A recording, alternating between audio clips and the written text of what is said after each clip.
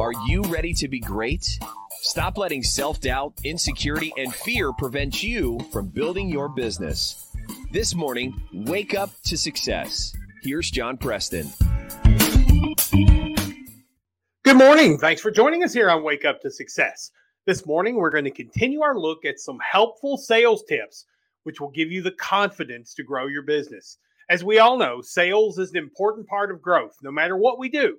Either we have to sell our product to people, we have to sell our ideas to investors, we have to sell our concepts to our family. Whatever it is, you have to be able to sell. And often, it's that lack of confidence in our ability to sell that creates all the self-doubt we have to deal with all the time. So today I want to talk about the client. And one thing that is very important for you to understand when you're pitching your client, they don't care about your product. Simple as that. They don't care. One of the biggest mistakes I see salespeople make is they spend all their time talking about their product. Well, of course, you say. I mean, why wouldn't they? That's why they're there. Sort of. Yes, it is important for your client to know about your product. But what is more important is for them to know how your product helps solve their problems. Because that's what they do care about. Every person has problems. They either have problems they don't want, or they're not getting results they do want. And you need to understand how your product or service fits those requirements. So take a few moments before your meeting with every client and think, how does what I am selling help solve a problem they have that they don't want, or provide them with results that they're not getting? And once you figure that out, then include that repeatedly in your presentation. Not just once, not just twice, not 3 times, but throughout your entire presentation. Make everything you say about your product relate to a problem that they need to solve or a result that they want to have.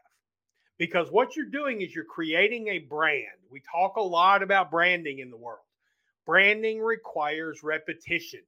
And what will happen is, if you regularly throughout your presentation reference how your product or service solves a problem that they have, or how your product or service gets them results that they want.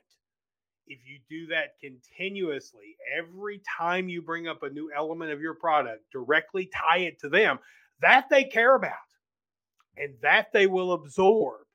And what will happen when they hear it over and over and over and over again, by the time you get to the end, by the time you're ready to ask for the sale, they are perfectly aware of how you can help them.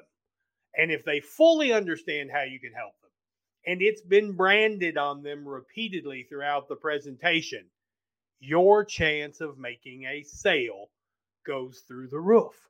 Because now it's about them and not you.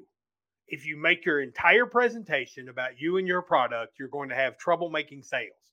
Because what people care about is, what can you do for them? Know going in what you can do for them. Know how to express what you can do for them. And then express it over and over and over until it is branded in their mind that you can help them solve a problem they want to get rid of or produce results they want. And after that, the sale is actually easy.